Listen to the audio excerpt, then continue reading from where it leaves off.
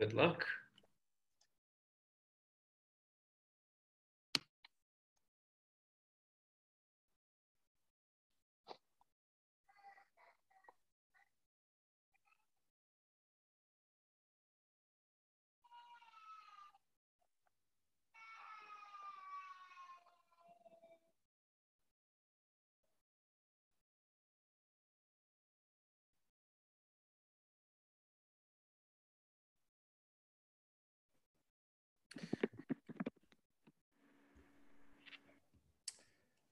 Okay, welcome everybody.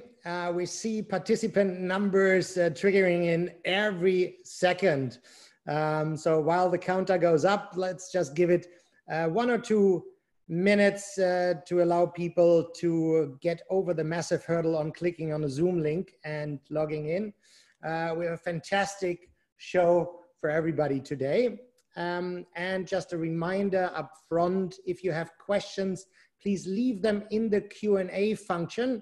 Also look at other questions and you can upvote them so that we make sure that the most popular by audience questions will be addressed. We'll try to get through as many as possible, but experience shows that we're not always able to do so. There's also a hashtag of today's webcast, hashtag Southeast Asia Connect. So please feel free to share on your favorite social media channels what you hear, what you feel is shareable and inspires you. So we'll get ready in just a few minutes. We're just crossing a big hurdle of people dialing in.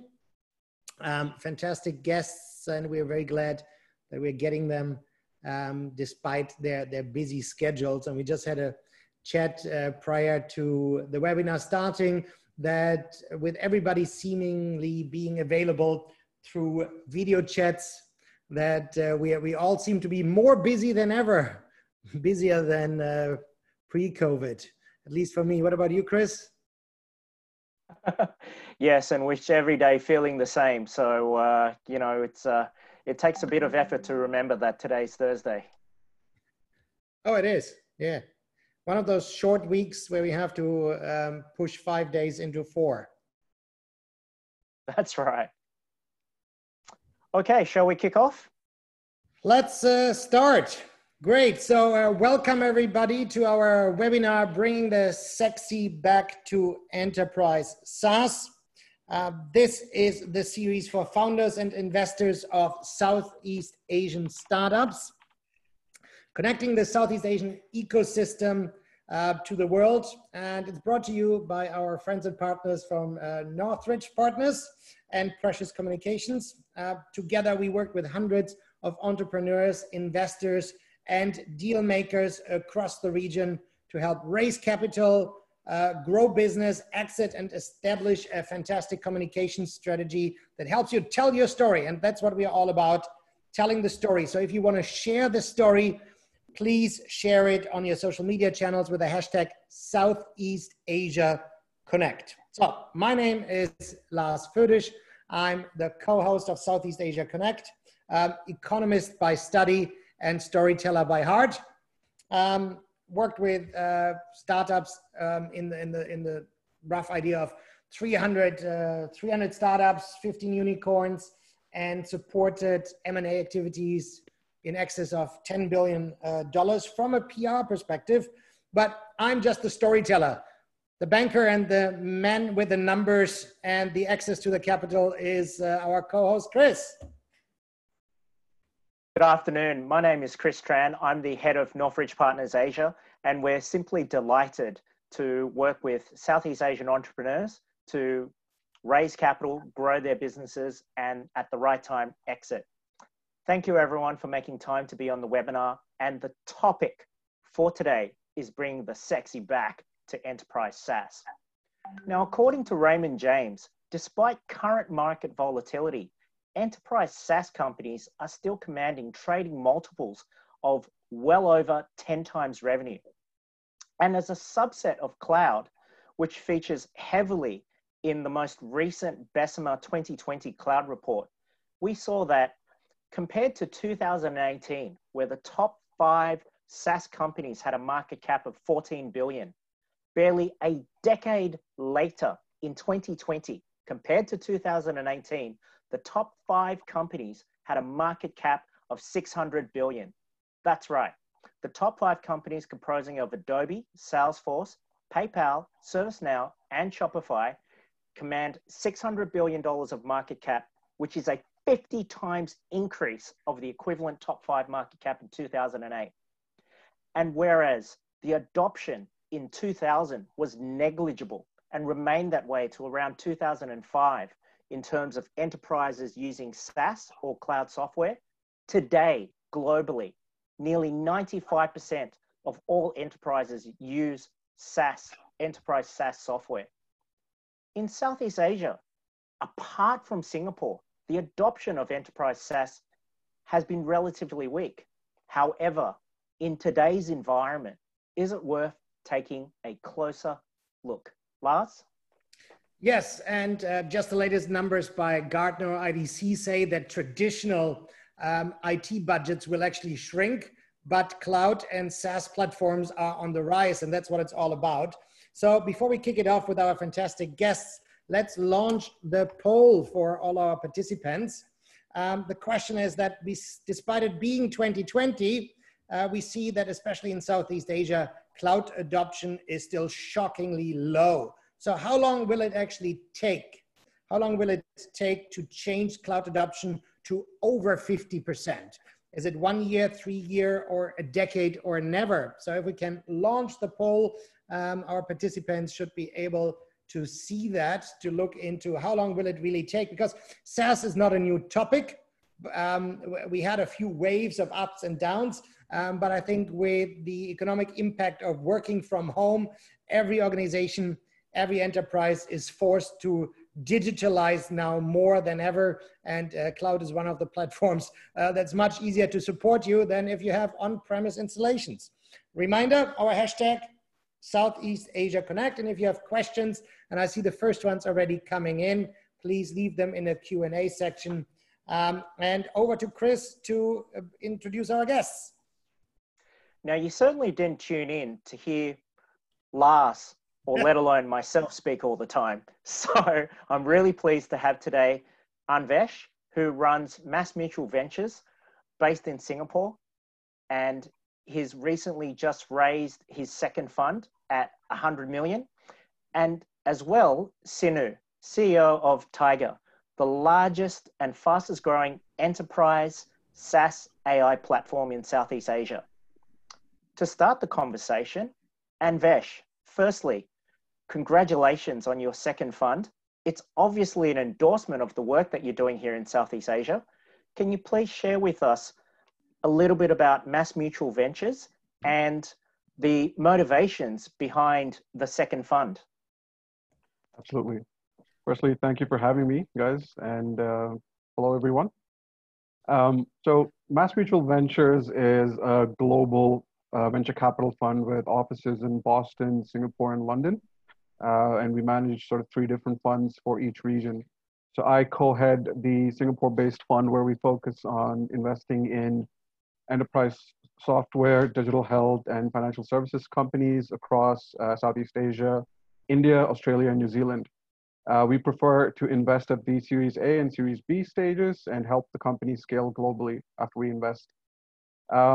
When it comes to sort of our motivation behind sort of investing in this region, I think we started Fund 1 back in 2018 with a very long-term view on Southeast Asia and its potential to generate great investment opportunities. Sorry, I see a poll pop up. Generate great investment opportunities and back exceptional entrepreneurs in this region.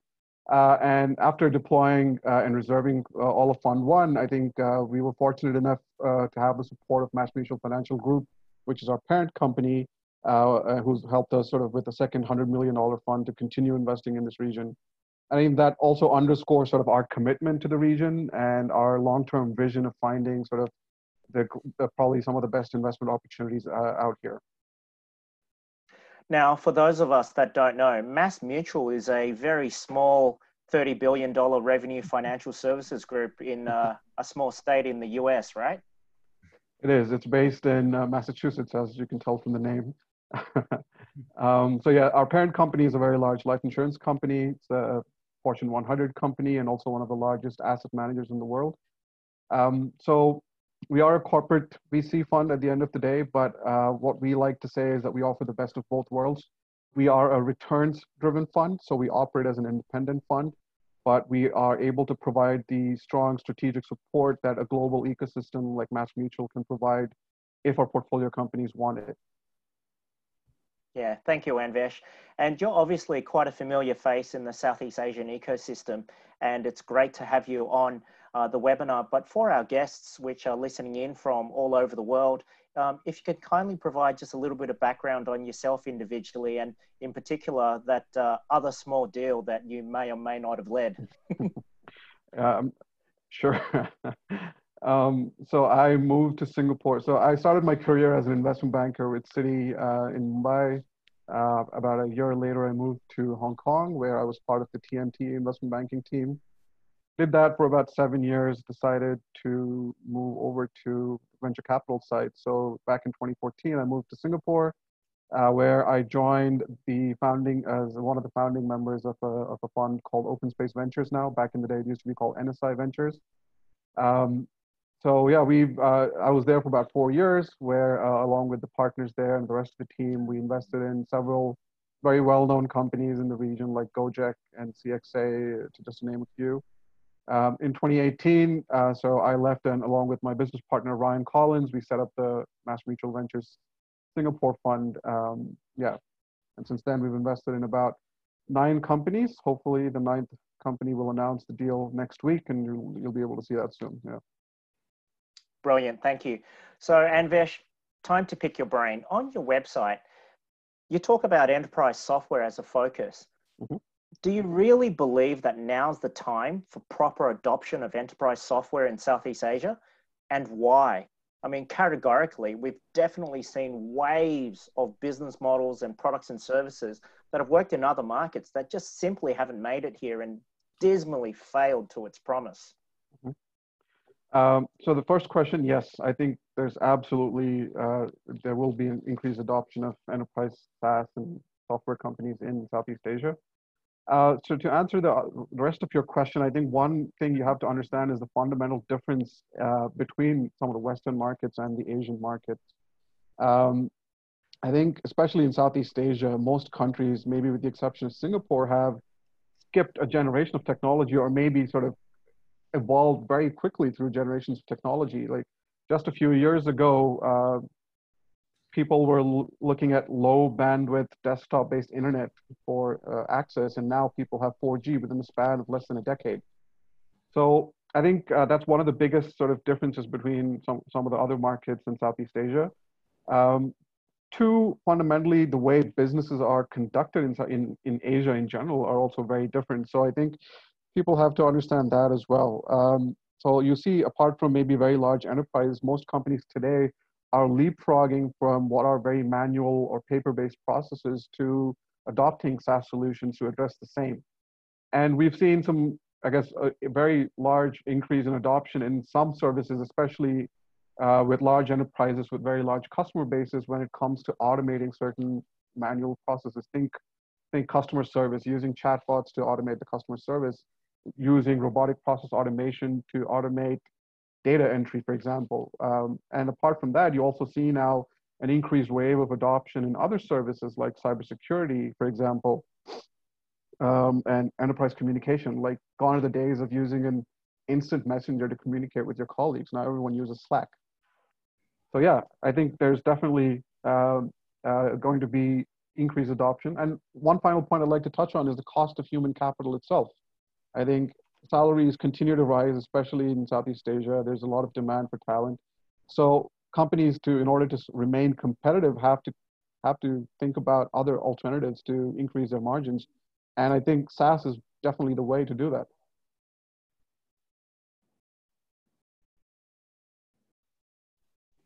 Thank you very much. And in terms of when we look at, the fact is that enterprise software has been for a while. Then with the adoption of cloud, we really saw more consumer SaaS-like offerings first, right? Yep. And now when we're looking at this pivot back to enterprise SaaS, from an investor and financial point of view, what do you see in the space in terms of the attraction? Is it the recurring revenue model?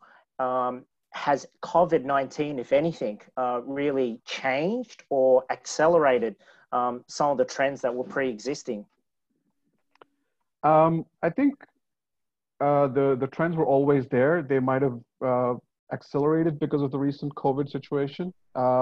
You're right in the sense that consumer SaaS companies have seen a more rapid adoption in Southeast Asia than enterprise solutions. But I think that's what we're hoping that a lot of companies in the region will also address.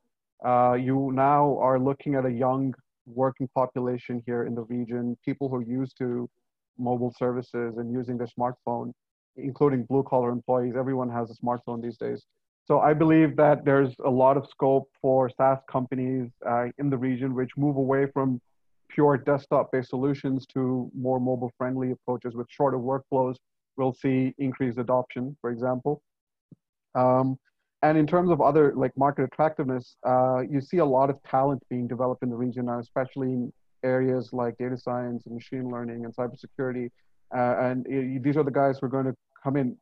Traditionally, in the last few, for example, if you look at the market 5-6 years ago, there was a shortage of talent in terms of product management, in terms of technical talent. A lot of those bottlenecks have now been addressed. And I think we're seeing a wave of companies emerge from this region, which are not just looking to tackle the Southeast Asian market, but are looking at providing solutions for a global market. So yeah, I think that's what makes it very attractive for us, in addition to sort of the financial aspects as well, which is recurring revenue, stable cash flows, and so on. Fantastic. Thank you for providing that investor point of view. That's really helpful. And just really delighted to now have Sinu as well. And Sinu, can you tell us a little bit more about Tiger for those of us that aren't familiar? And also maybe, you know, your LinkedIn profile says you're a self-declared wartime CEO. What gets you an extra badge? Yeah, I think building a hyper-growth tech company from the ground up is a war, right? You always are war, solving problems across all fronts. So pretty much like a battle every day, and winning battles day by the day, you end up winning the war, right? So I read that from a book from Horowitz, the investor. I pretty much like it, and I just adopt it, right? I think there's a great difference between peacetime CEOs and wartime CEOs, different skills, different profiles, different type of companies. And I thought it was catchy. I like it. I think it resonates very well with my day-to-day. So just put it there. Yeah. Great, fantastic. So tell us, you know, a little bit of the war stories, and where did you bring Tiger to? What's Tiger's big battle win so far? Where do you stand? Well, I think Chris put it very nicely before. We are probably one of the fastest, or most definitely one of the fastest growing AI B2B companies in Southeast Asia, Europe, and yeah, excluding China, probably across the world. We serve financial institutions, government, and industry in general, overcoming many of the limitations of all the limitations of traditional machine learning. We use human-like logic to read, understand, and extract information from unstructured documents. Our value proposition is around guaranteeing the accuracy of the information extraction, which is 90-95% whereabouts. That means a massive cost reduction, but also product differentiation. When we do mortgages or we do loans, it can be done much faster. The money is not on the spread, the money is on the volume. So financial institutions find it beneficial to differentiate their product offering, and that in turn affects the top line, not just the bottom line. Yeah. So how did a Spanish boy end up, you know, building that empire out of Singapore? Not empire yet, but I'm after world domination, so we'll get there. I did my MBA at Chicago Booth, executive MBA, and back in the day they used to have a campus in Singapore. The business started in Europe. I did a stint in the US. We're not very successful there. And then I started to look, and I realized growth is happening in this part of the world, underserved markets, very high appetite to try new things, a lot of growth, young population, even though we are not a B2C, and that's typically the driver, but that also affects in the B2B space. So altogether, we realized there could be a tremendous opportunity here. Through my network, Chicago booth, I started to connect very fast and very well with different stakeholders in Singapore. We found a tremendous ground for building with the government. Very keen to have deep tech B2B businesses built here.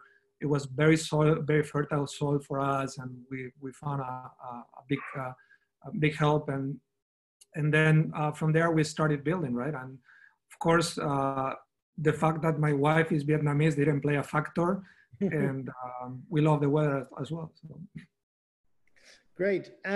So you said you've been growing very fast. Can you maybe share a little bit about what makes Tiger, to show our audience or share with our audience? What are some of the metrics that show that growth for a SaaS company like yours?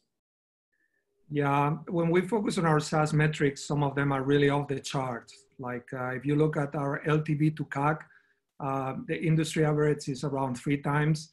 We are 10 times LTV to CAC, which means we are tremendously profitable in that sense.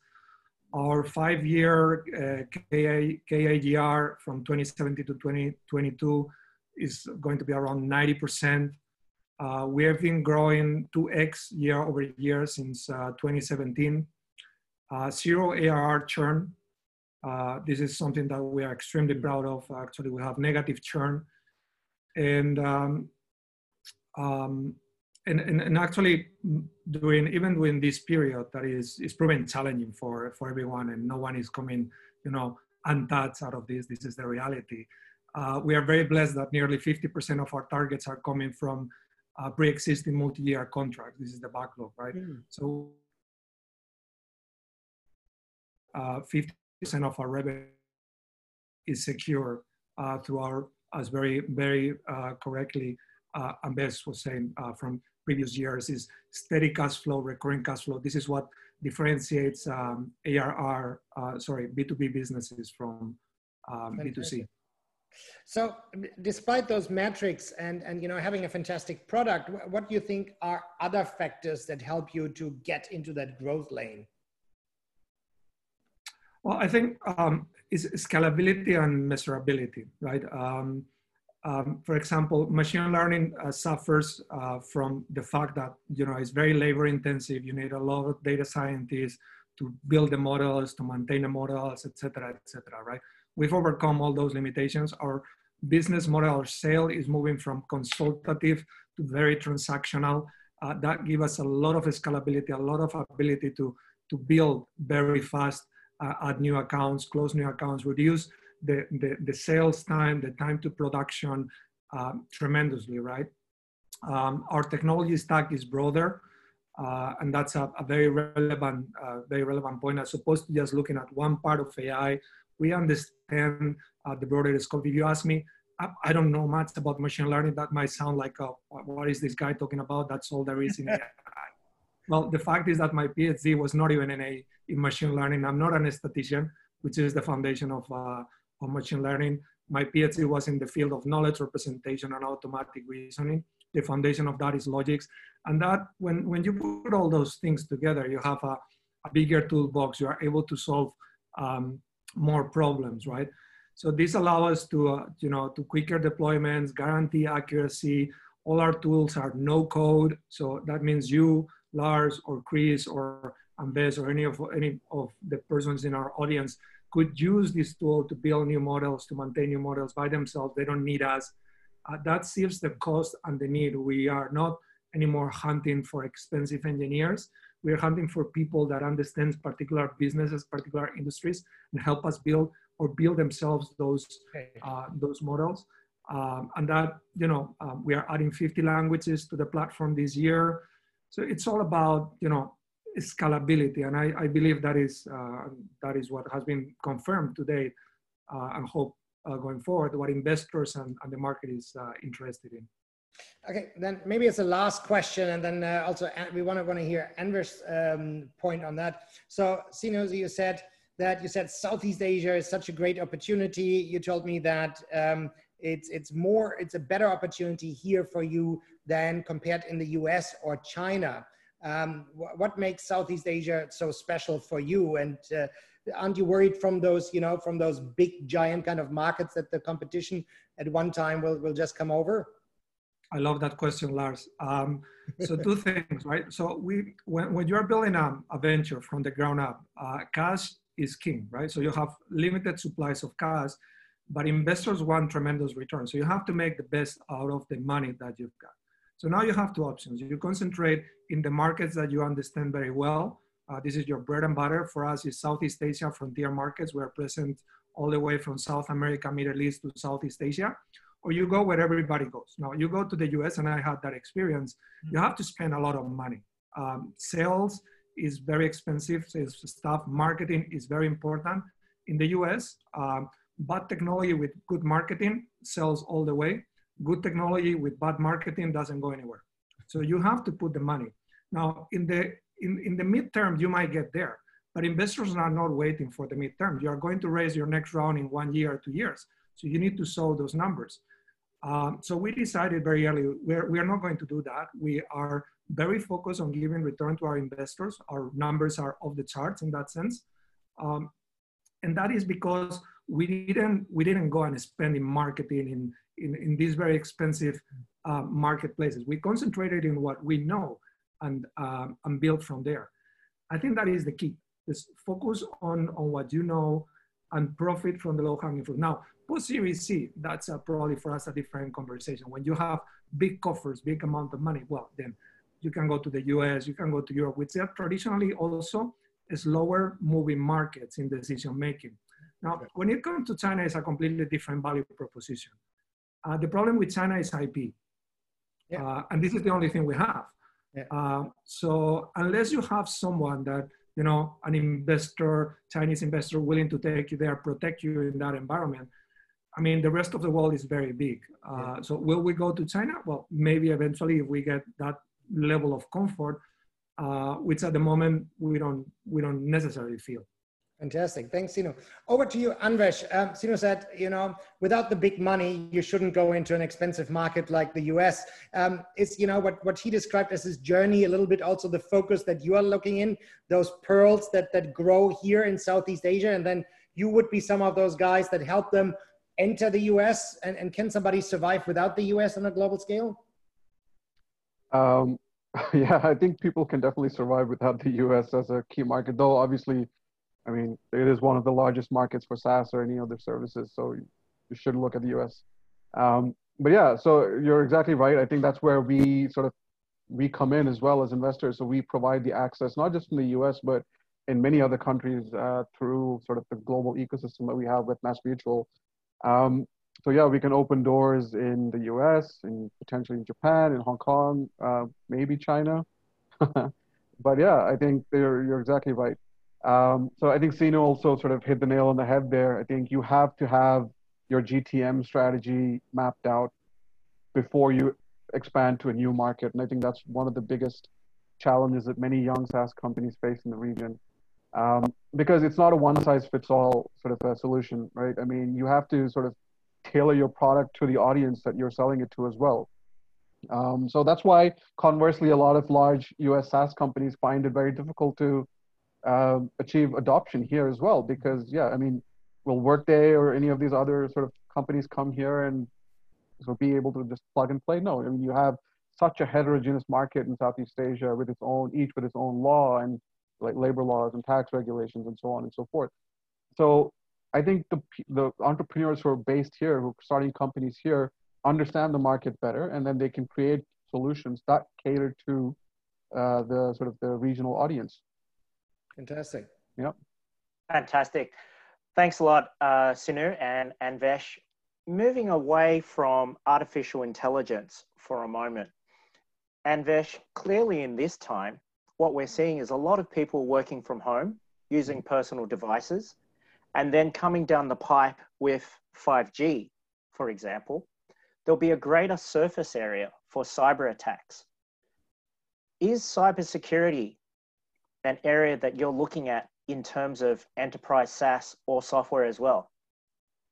Very actively. We are currently looking at 2 opportunities in cybersecurity where we're in very advanced stages of discussions and potentially look to complete investments in those 2 companies in the coming few months. But you're absolutely right. I think even before 5G, I mean, with the increase of cloud storage solutions that people are using, for example, with an increased online presence, there's a much larger risk of digital threats today than there ever was before, especially in Asia. And I think the COVID situation has also exacerbated that to a large extent. So yeah, you definitely need solutions. I think we look at this from a sort of a 3-pronged approach. Most companies are looking at detecting, and then the next phase would obviously be to remove that threat, remediation of those threats. But I think we are also looking to move into the other sort of horizontal space where you are able to predict digital threats before they happen, because there's so much data that the companies are collecting now that you can use that to sort of create your own tools to predict attacks.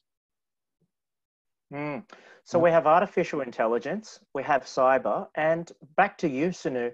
For, I guess, the benefit of the audience, what we've seen is a lot of enterprise SaaS do well in terms of banking and financial services initially, but just for the audience, can you give a bit of a sense of, some of your customers and across what sectors they are in? Yeah, so we work extensively with financial institutions, the like of Banco Santander in Spain and South America, BBVA. I come from Spain, so that might explain things. But also global banks, Standard Chartered, global banks in this part of the world, or regional banks like OCBC or Macquarie. Government of Singapore is, we are serving them quite extensively as well, but also across industry, all the way from health to energy, right? And that's probably the key characteristic of our platform, that we try to build in a cross-vertical way, right? The problem that we solve is not specifically for financial industries.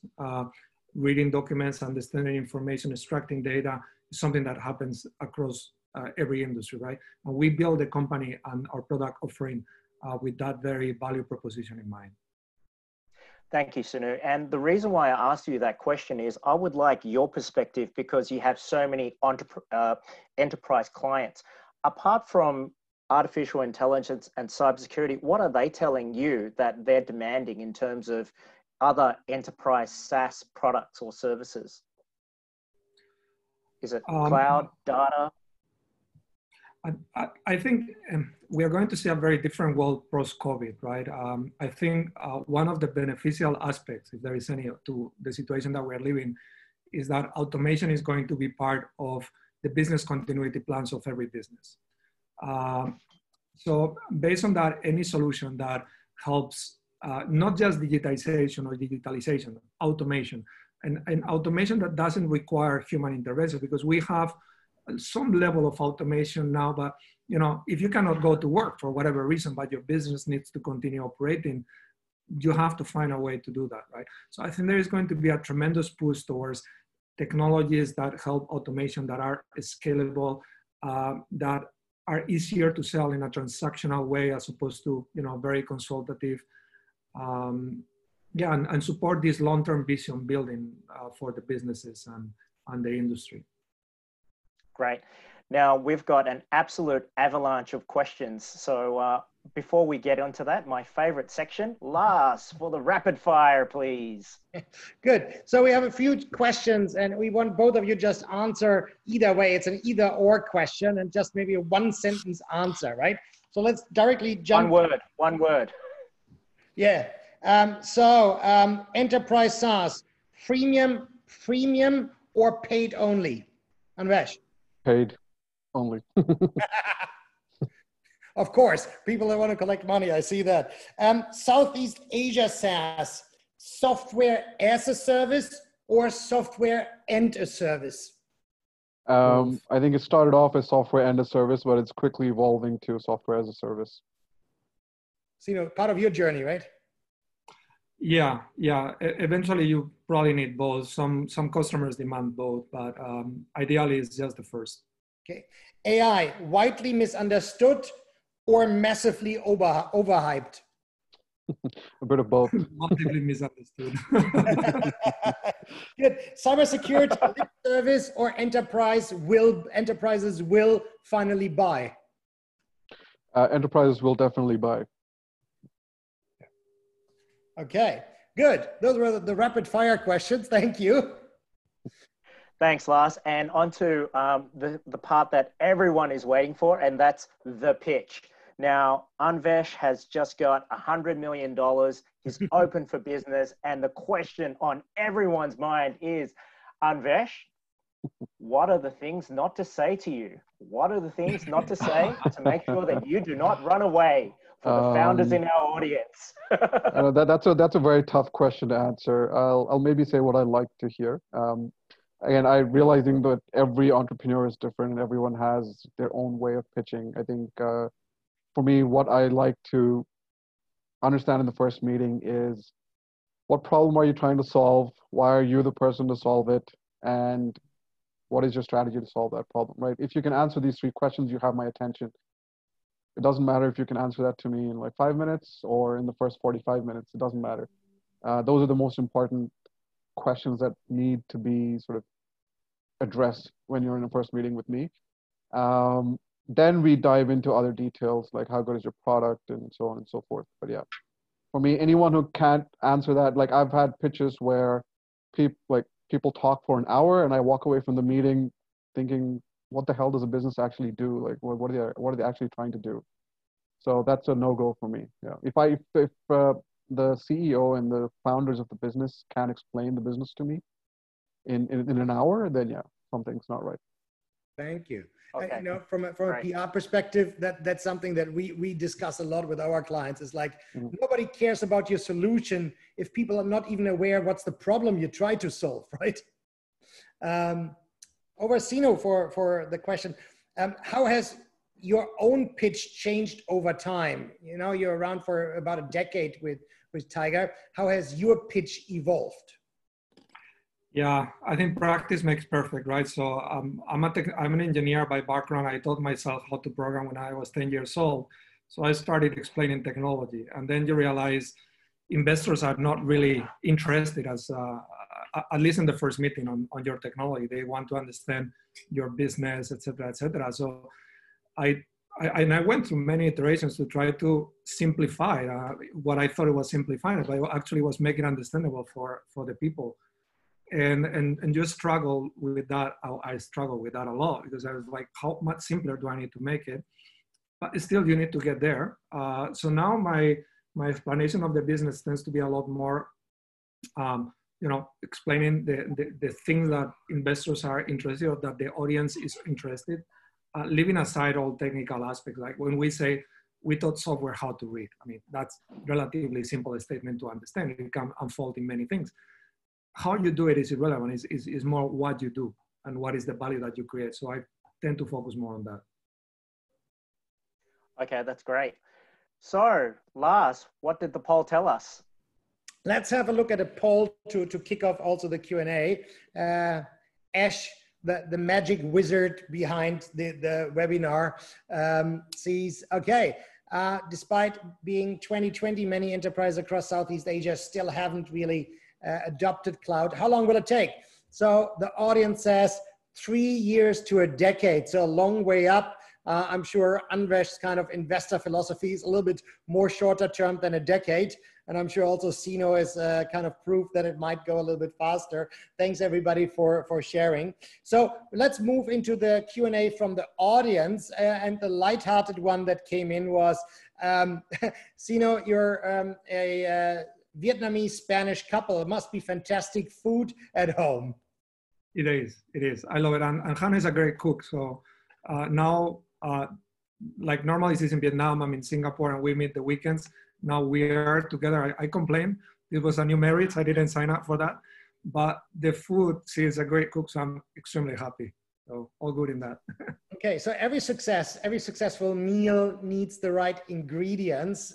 Same like it's like what are the right ingredients for a major success of cloud SaaS? So that's the first audience question here. Really, like, what would you say are the driving factors that contributed to the major success of cloud SaaS so far? Anvesh, you want to give it a first shot? Sure. I think it's obviously addressing, I guess, inefficiencies in the way things are actually being done, right? So replacing manual or traditional processes with more automation, making it easier to get things done. I think that's one of the largest reasons why anyone adopts SaaS, enterprise SaaS, let me put it that way. And couple that with the fact that it's now SaaS as a business model, as a delivery mechanism using cloud. With increased adoption of cloud services, yeah, it becomes easier to then use SaaS products as well. I think looking at Southeast Asia in general, like where SaaS has been pretty successful are certain areas, as I mentioned earlier, where you are automating or replacing manual processes, right? So that's I think is what's led to success of SaaS so far in Southeast Asia. Not sure if that really answers the question, but feel free to sort of chime in here. Maybe we do an add-on question that we have in there based on the success. What are some of the key metrics that investors like you would look into to assess, is it the right way to go? What are the kind of metrics that you look into, say, are those guys on the right track? Yep.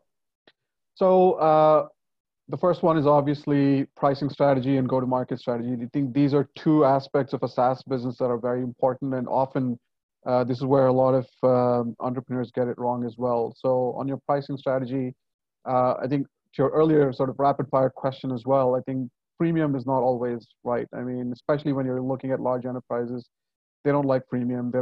You give them a very easy chance to just walk away. And you'll see a lot of churn with freemium, right? So getting the right pricing strategy in place is fundamental, right? You have to look at what value you're bringing to the table and how best to capture value. That's what you should sort of determine your pricing strategy. And the next one is, again, a go-to-market strategy. Depending on what industry vertical you're targeting or who your ultimate client is, tailoring your go-to-market strategy is also fundamentally important. I think understanding the right, getting the right mix between direct sales and channel partnerships is also key. If you're working with a partner like IBM, for example, you might be one of 100 different similar solutions that they're offering to their customers. How do you stand out?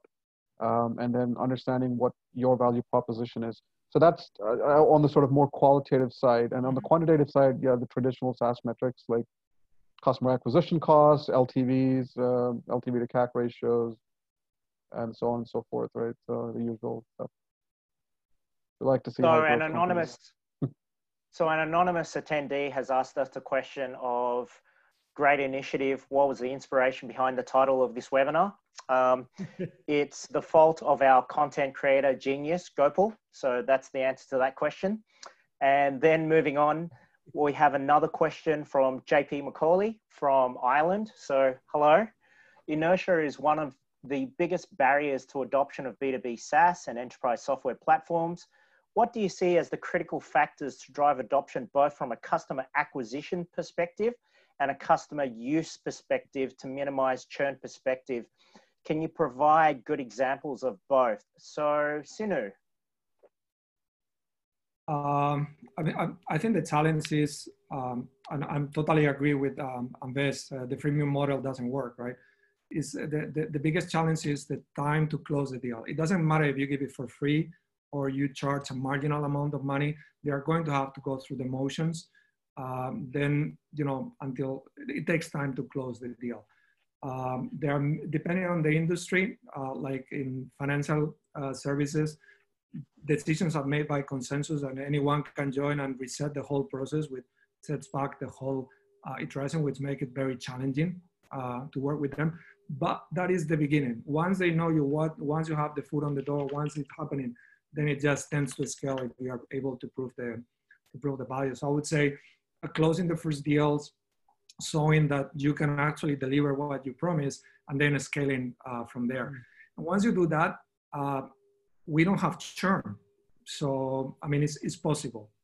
You just continue building, adding new services, new products, new stuff, and just continue growing onto it. You said time to close the deal. Yeah. And that leads us directly to our next question, because I think that affects closing deals right now. How have you seen enterprise SaaS, especially your company in particular, being affected by the virus, by the whole COVID economic situation? And what do you see is the medium to long-term impact on that? Maybe Sinu can answer first, and I also ask Anvesh. So like everyone, we felt a slowdown in the business. We saw payments starting to delay, coming late, POs delaying, contracts being dragged on. And that was the first portion of it. Now, this month of May, we started to see a reverse on the trend. We start to see some urgency in catching up and making up for the lost time. I think people understand, well, this is how we're going to, be for a while. We have to make the best out of it. We have to continue. Automation is going to be part of our day-to-day, and the top management of different businesses is giving clear direction. Like we have to embrace this type of things. So actually, the month of May has been very good for us in the sense that we are picking up. We are still not yet at the levels that we used to be, but it's not as bad as we perceive it to be. So we are starting to come out of it. And I think the month of June is just going to be business as usual and go back to growth. We are hoping that, again, ourselves, we make up for the lost time and our revenue actually hits the milestone that we had set up for the year. I think across the industry, across the businesses, that is going to be a very challenging proposition, but we'll do the best we can. So congrats on a strong May. Cheers to that. So you owe all of us, I think, virtual drinks for that shout out.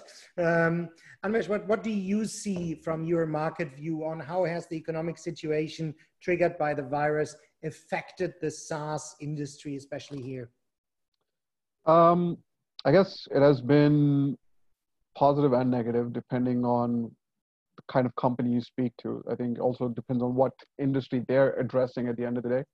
So, for example, cybersecurity, they've seen a sudden decline in sales cycles, actually. At least the companies that we've spoken to have witnessed sales cycles shrink from about 3 to 4 months to 2 to 3 days in some instances, because a lot of these enterprises are suddenly sort of looking at this with fresh eyes and understanding the importance of having cybersecurity solutions in today's sort of situation anyway.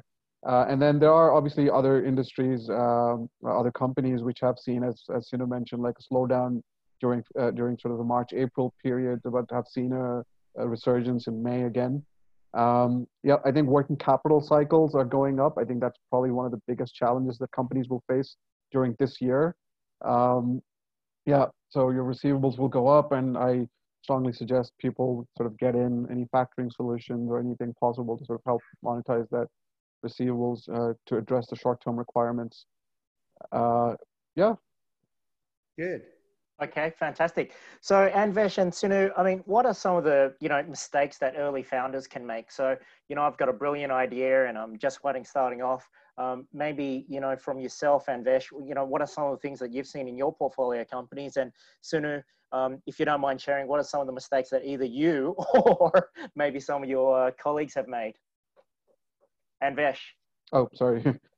I guess mistakes that first-time founders make. I think I've mentioned this at the beginning as well. So I think identifying the right strategy, go-to-market strategy, I think is paramount to success.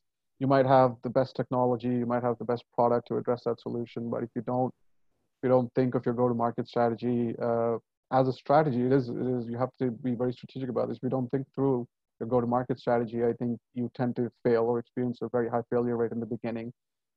2, I think part of that is also about identifying who your target customer is. I think that is of primary importance. Like if you take your solution to the wrong customer, obviously they're not going to use it. You have to identify who your target customer is, who's likely to adopt it immediately, and get those first few sort of large customers to adopt, and then that conversion cycle becomes a lot easier. So yeah, you have to have sort of your ideal customer base in mind. You have to have your list of companies who you absolutely want as a customer. Go and address them, convert them, at least not all of them, if not all of them, at least some of them. And that would make the rest of the sort of growth journey much, much easier. Right. Because once you have, yeah, one large customer on your roster, then yeah, you'll have a lot of other people knocking on your door. Yeah. Sino, you as a very young entrepreneur, what are some of the mistakes that you wish you hadn't done? Or on the other side, you might think, okay, I made those mistakes when I started a SaaS company, but without, if I would have not made them, we wouldn't have had that massive key learning, and it never got us to this big, wide, eye-open moment that get us to pivot and be where we are right now. What are some of the few key mistakes that you think were kind of instrumental for your success?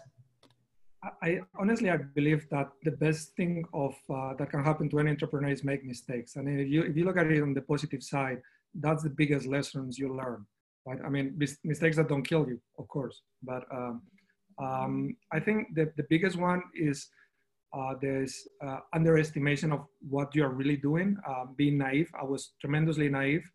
My project was, when it started, was a bookcase example of transition from academia. We took my thesis and we started to build it into a product, right? You come with your scientist, technologist mentality, arrogant, naive, thinking, okay, I'm going to teach all these people how it's done. Well, as Amber said, one thing is, you know your technology, how is your go-to-market, how is your pricing, how is your positioning, what do you understand at all about this industry, right? So for me, that was a very interesting learning process. We learn a lot. And I think that the biggest one is that one thing is the idea, and we all have tremendously good ideas every day. Implementation of that idea is a completely different thing. And entrepreneurship is all about execution. Execute. Your idea might be fantastic, but if you're not able to deal with all the hurdles, cash flow, people, hiring, customers, and it's solving problems. Yeah, and I like what you said. Where you said, but it doesn't matter. So, I think we lost you for a second, but it's okay. You said one of the you said it was a mistake in the beginning. You were a little bit naive, and I can feel that when I started my company 8 years ago. I think it was actually naivete that prevented me from actually not starting. So I think it's a little bit of a mixed thing, right? You have to be a little bit of a dreamer to even take that journey. Last question from the audience, and sorry for all of those that we can't answer. Have you seen many homegrown Asian or especially ASEAN SaaS companies expand abroad? How can a VC or other ecosystem players help with international expansion, especially in the context of cash is a little bit, tight these days? Sino, maybe, you have some overseas offices. I think I saw Mexico on the list. Yeah. What helped you with your expansion? And then maybe Anvesh can give a final view on the globalization portion. So first, internationalization is pretty hard. We touched on that before, understanding not just the culture of the country, but your customers, which are going to be taken differently, right? So when we went to any place, we tried to get our customer first. We never went and said, okay, this is the pile of money that we're going to invest in, let's hope for the best. We tried to get an account. This is how we went to Mexico. This is how we went to Middle East, to Dubai. And then you grow from something. You can reinvest the proceeds of the project or whatever that you're getting. I don't think it's the time now to internationalize more than your core markets. I think it's completely the upside. Cash flows are going to be tight for all of us for the rest of the year. So what you have to do is go back to your basics. What is your core market? What are your core customers? Stay nimble, stay put, stay focused, and profit from that. I mean, we saw, for example, a few companies in the RPA space cutting completely their presence worldwide. I mean, WorkFusion completely cut across the board, everyone, right? They just retrenched to the US. I think that is part of what the survival strategy that everybody is trying to focus on at the moment. Go back to the basics. Go back to the core. Thank you, Sinu. Anvesh, same question from your point of view. How have you helped, or what do you see as the biggest need or hurdles that SaaS companies, especially from this part of the world, need, the support they need if they want to go out of this ecosystem? I guess the obvious one first is to have a product that's globally scalable on day one, right? Not something that's very specific to this region. Beyond that, I think in terms of scaling internationally, I think I echo what Sinu said. Identify who your core customer is and what your core markets are, basically. International expansion doesn't mean you just start selling in every country from day one, right? So you have to identify where it's more likely for someone to adopt your service or your product. That said, what we sort of as VCs can also bring to the table is strategic introductions, right? We can't guarantee that someone will buy your service or product, but what we can do is make it a lot easier to get your foot in through the door. So we can open doors in the US, in Europe, and in Asia as well. So just to give you an example, so MassMutual owns strategic minority stakes in Nippon Life, Yunfeng Financial, for example, here in the region, where we can help use those connections to help open doors in Japan, through Nippon Life, in Hong Kong and China through Yunfeng Financial. So that way, a large sort of part of the hurdle is sort of removed, where you directly can go get a meeting in the first place. So I think a lot of the times the biggest hurdle is actually getting the customer to get to meet you in the first place, right? So we help solve that big part of the hurdle. Also, again, might not be applicable to all companies, but a majority of the companies can also benefit from the portfolio itself that we have. So across the 3 funds in the 3 locations, we have, I think, between us about 80 or more than 80 companies. So one company can benefit from the experience that other sort of portfolio companies have in sort of expanding outside of their home markets, but also sort of use them as they can be potentially your customers, right?